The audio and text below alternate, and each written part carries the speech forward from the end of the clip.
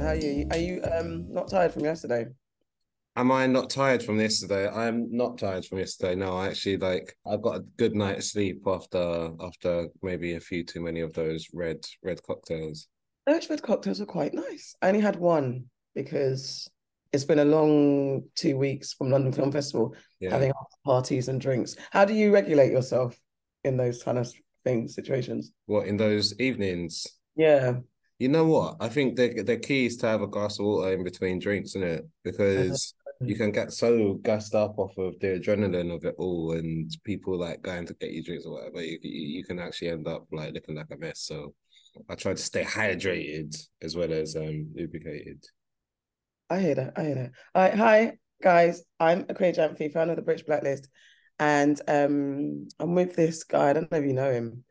He's going to need to introduce himself because I'm not sure. I'm not really sure about him, to be fair. I It's don't know fine. I mean, like you never put respect on my name, but it's fine. It's fine. We keep it moving. who. I'm Paapa Essiedu. I'm an actor, and yeah, in the Lazarus Project at the moment, series two. Yeah, man, it's back. It's back, baby. Okay, so look, I know you're. Is this going to be like no spoilers? No spoilers. No, no, no. But however, can you overview where season one left us and summarize where season two is going to take us without spoilers for those who haven't watched season one and for those chomping at the bit for season two? You lot are really out here making us trying to do your job, innit? Hey, absolutely.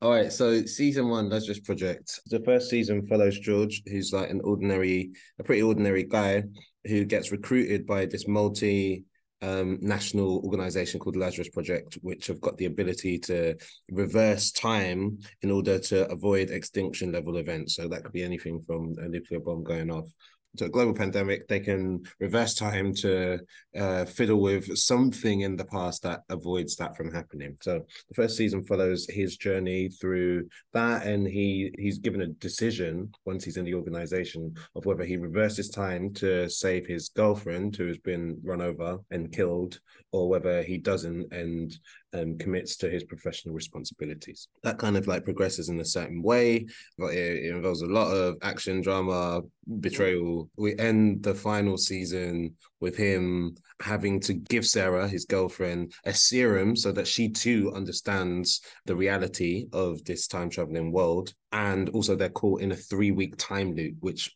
repeats infinitely. So they're all going kind of crazy. So that's the end of season one. Season two starts about 2 seconds after that. So we very much pick up where we left off. And George has to come clean to the Lazarus Project about all the things that he's done. He's got to come to terms with Sarah and the fact that she's now like fully in the truth and what that means for his relationship with her, and also think about how his future at the Lazarus Project looks, considering all the changes that have happened. So season two starts there and then expands exponentially and quickly from that point onwards.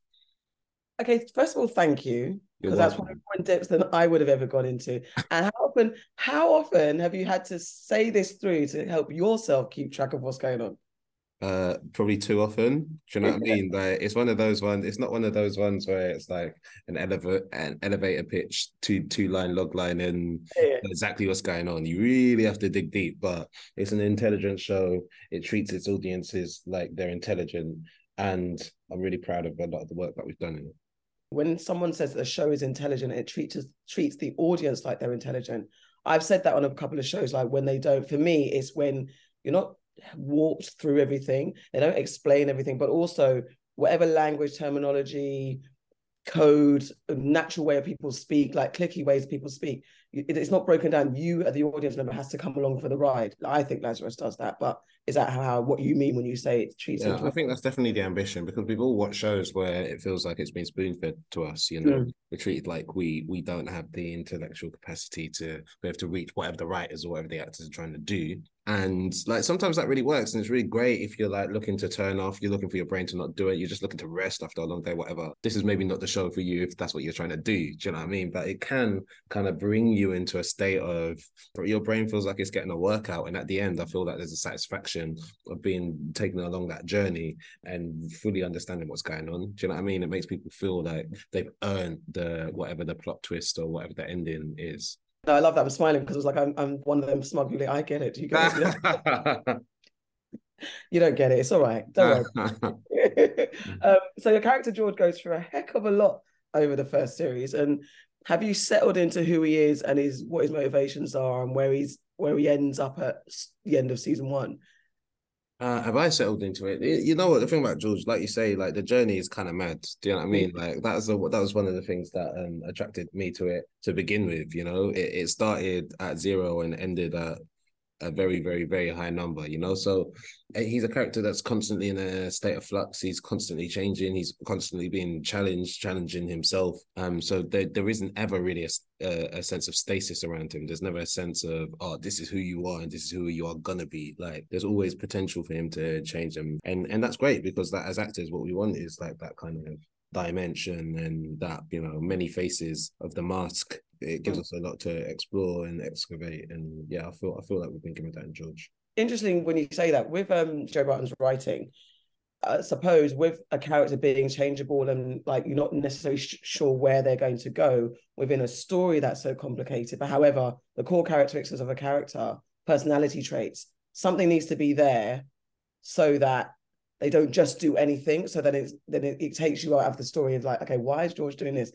We know he wouldn't do this because this is what we're getting used to. So do you have any kind of like personality boundaries where though he might get caught up in a madness, it doesn't go against the character that the audience is getting to know? And to be honest, like I think George has got great integrity. I don't think he's actually like a crackhead. You know, he's not on a mad thing. Even though what he does is through a certain lens, it could be viewed like that. It's always connected to a very clear intention, which is quite often connected to someone that he loves. You know, like I think that's the thing that always motivates him. He's always doing things for someone that he loves in like a relatively selfless way. I don't think he's a kind of like moralless, anyone can get it type person, you know. It's like he's doing what he has to do. Would you be friends with George if you met him? So it's oh. That's a lot. Clear. You know what? I think I'd find as a friend, I'd find him quite frustrating. He's a one-track guy. Do you know what I mean? So I would say, bro, just take a beat, man. Take a beat. Think about it. You know, you got time. It doesn't have to be all every single day doing up. Get my girlfriend back. But you know, maybe I could also learn something from him. But it's a lot being around George. I love your stumble because like that's because as you mentioned, what frustrate and it's a frustration across the board. So it doesn't take away what I love about Lazarus Project. However, characters that risk the world's safety for love. And as much as I'm a romantic and I love being in love, certain times characters are like, why, George, why? Do you know what I mean? Let Sarah go in here. Or yeah, it's like I mean, like from the removed perspective, it's very easy to say like George, it's not that deep, you know. But for him, it's that deep. Do you know what I mean? It has to be that deep for him, you know. And yeah, the consequences are many and manifold. But yeah, I think me and him would have to have a little sit down, a little talk, and really get into it like that. When you talk to him, call me because I want to chip in too in that conversation. So the Lazarus Project has been described as a series that doesn't really invent the wheel when it comes to time travel, loop series, and sci-fi theories and themes, but it polishes what's already out there. So do you agree with that? But what do you think sets it apart? I don't think really it's about reinventing the wheel all the time. Do you know what I mean? Because like time travel as a concept is a well-trodden path, you know, and there are classics out there. You know, it's not about like saying it's not about taking away from the loopers or the Groundhog Days or the, you know, Inception, whatever it is, quantum leaps.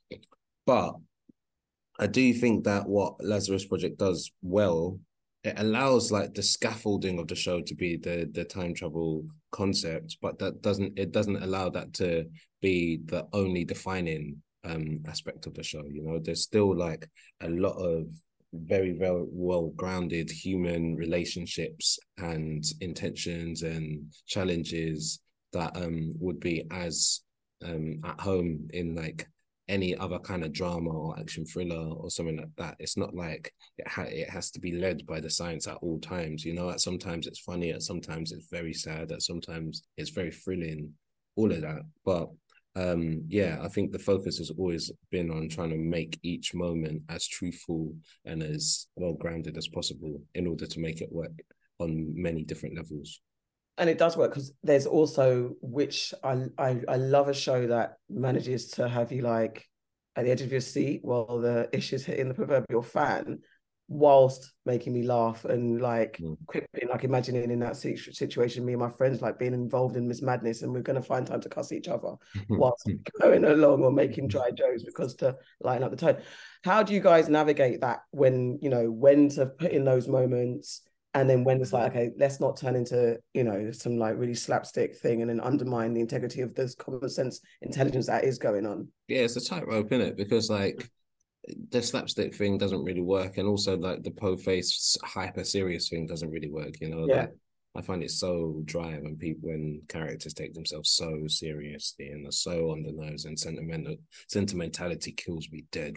So like I think it's, yeah, I mean, Joe mentioned it last night in the Q&A. It's a very British thing to kind of like puncture tension or suspense with like a little like dry, acerbic, acidic like comment, you know, that's very British and very true. Do you know what I mean? So I think there's always light and shade. Whenever it gets too light, we kind of like bring in a little bit of hard hitting, you know, the rule, you know, acting, and then whenever it gets too serious, that's got to be punctured with a little bit of lightness, a little bit of humor, you know. And I think that's what allows audiences to both feel safe but still feel propelled forward with the plot.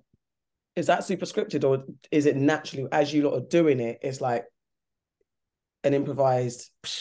Because I mean, like Joe's like he's good writer, you know, and yeah, he's funny and he's witty in the way that he writes. So a lot of the stuff is scripted as well, but like there's a fair bit of freedom that's afforded to the actors, because like after a while, like, you know, the character as well as the writer does, you know. So you might be like, oh, let me like just like try a thing and see if it works, and then they can do what they want to do with it in the edit.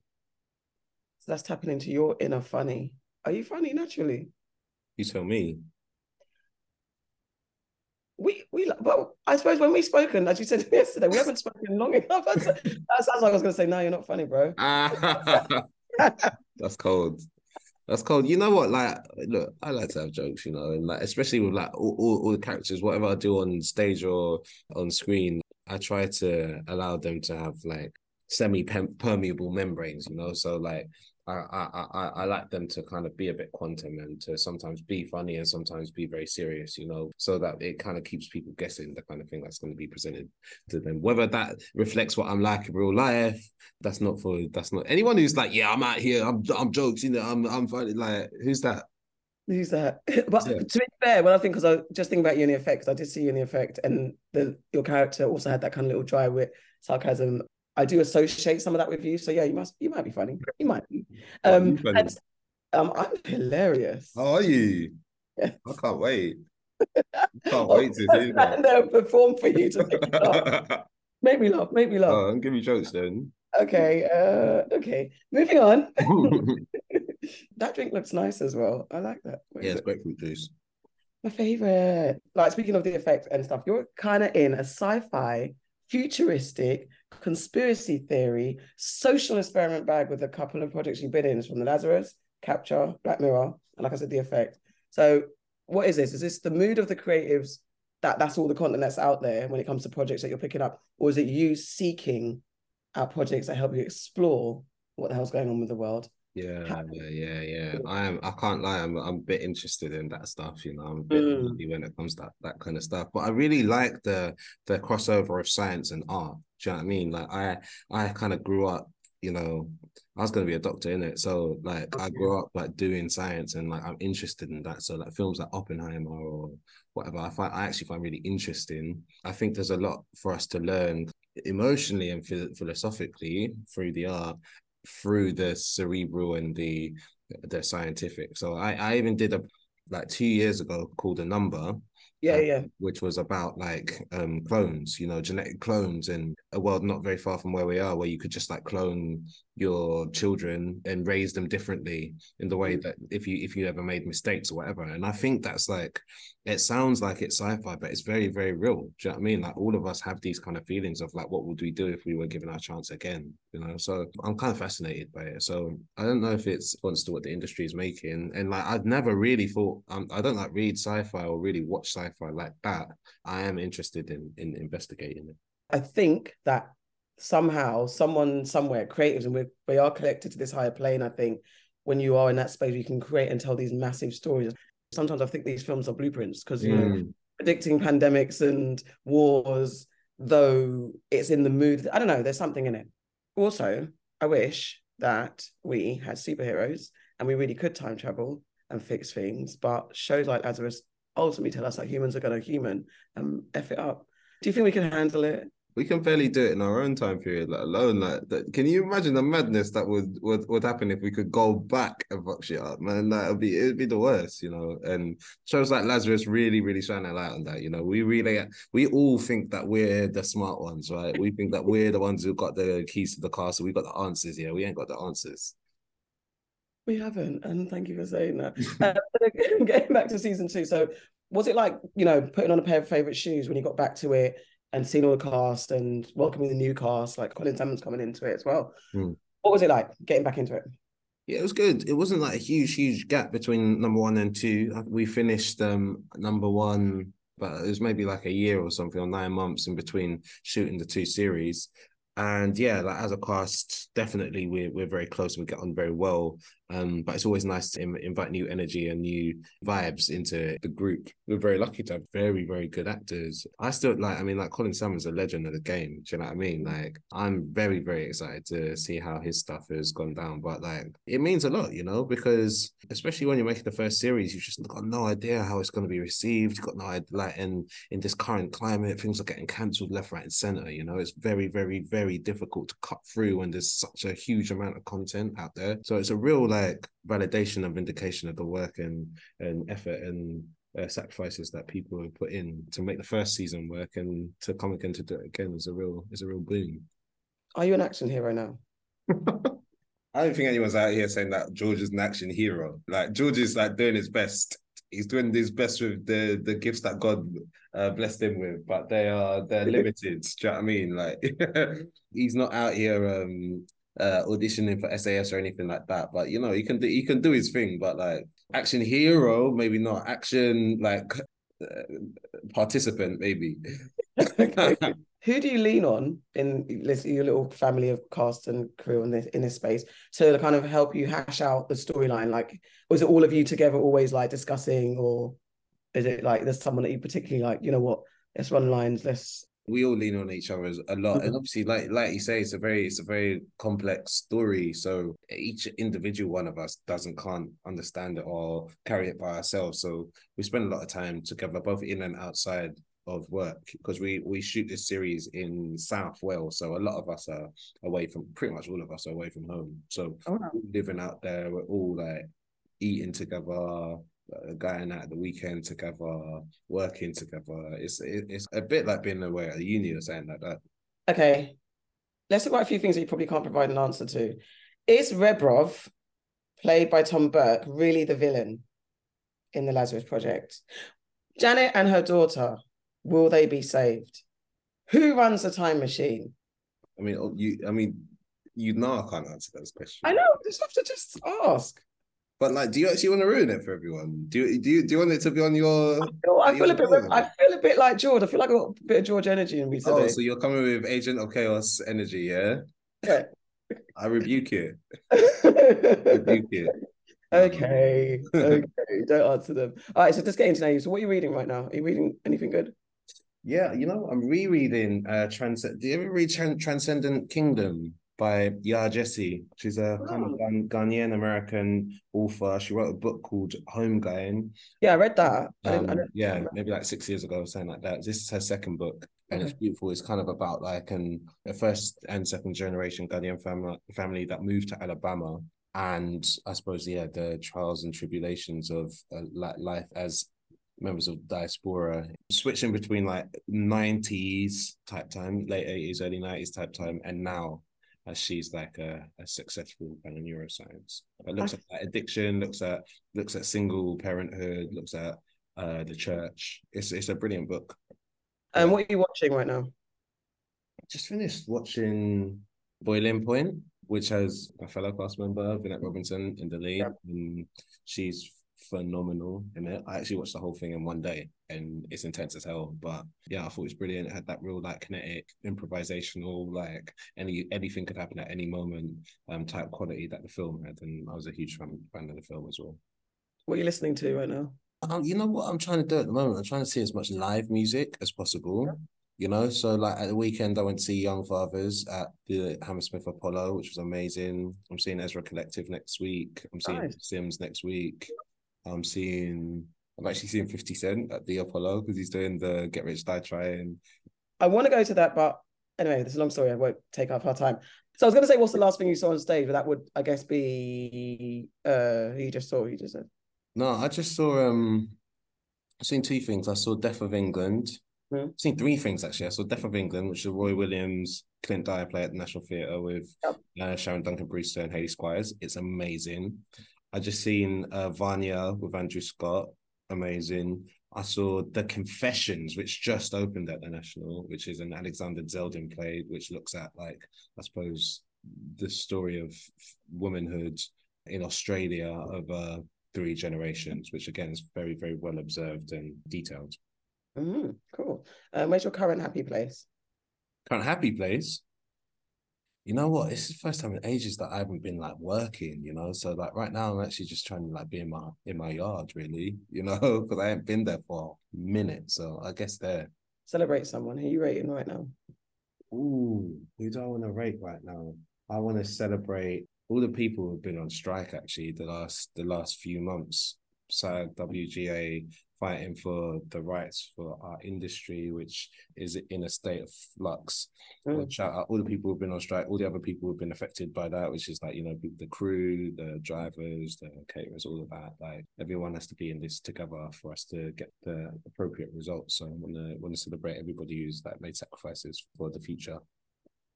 Celebrate yourself. I can't lie, like going to that. So we had this screening for the show last night, Lazarus Project. We had this screening and they had the poster up for it. And like, it's sometimes a bit mad to like think about the fact that you're going to be on like billboards and people are really going to be seeing you out here. That's not that when I was a kid, that would be something that I couldn't have. But I mean, actually, like I was a bit big headed as a kid, so I was like, yeah, that makes sense. But like as an adult, I'm like, wow, it's actually come through. So let me just like celebrate and recognize that as a bucket list moment. I was about to ask, what's on your bucket list? Having a great poster. Great. What's made you sad, mad, and glad this week, even though it's like only Wednesday or from the past? Wednesday. What's made me sad? Obviously, like being incredibly sad and worried and concerned, and yeah, just having a lot of feelings about what's happening in the Middle East at the moment. Ceasefire, please, ceasefire, please, ceasefire. What's made me mad? Well, I'll tell you what's made me glad. Like I'm a Man United fan, and it's not been the one of late, you know. So like recently we picked up a couple of wins, and it's looking like things are gonna like Andre Onana, a black Cameroonian goalkeeper in the Premier League, saves a penalty in the last minute of the Champions League last night. People are rating him, and he deserves his flowers. So let me be glad about that. Okay, football. Yeah, whatever. Okay, and when it's all said and done, I don't know, finish the sentence. When all is said and done, as I said to George, it ain't that deep, man. Just like take a second and just smile, innit? Relax, man, relax. In fact, oh, by the way, just something. I was doing my research and I saw an interview. You said that the district line is the worst line. That's my line. District line is trash. It saves me ultimately. You can't say that. When was the last time you got the district line? Well, I mean, I would still be on it if I even if it was like last week. Damn, that's the worst one. I'm a Victoria Line guy, you know. So yeah, you lot don't think you're nice. That's why. Victoria Line. You lot think you're nice. It's like one of them Tokyo trains. It's hot and full of weirdos on the Anyway, Paapa, thank you. Always a pleasure. Thank you so much for having me. And it's so great to catch up with you. I hope it's not as long before we see each other again. I know, in human life, one day. We'll see.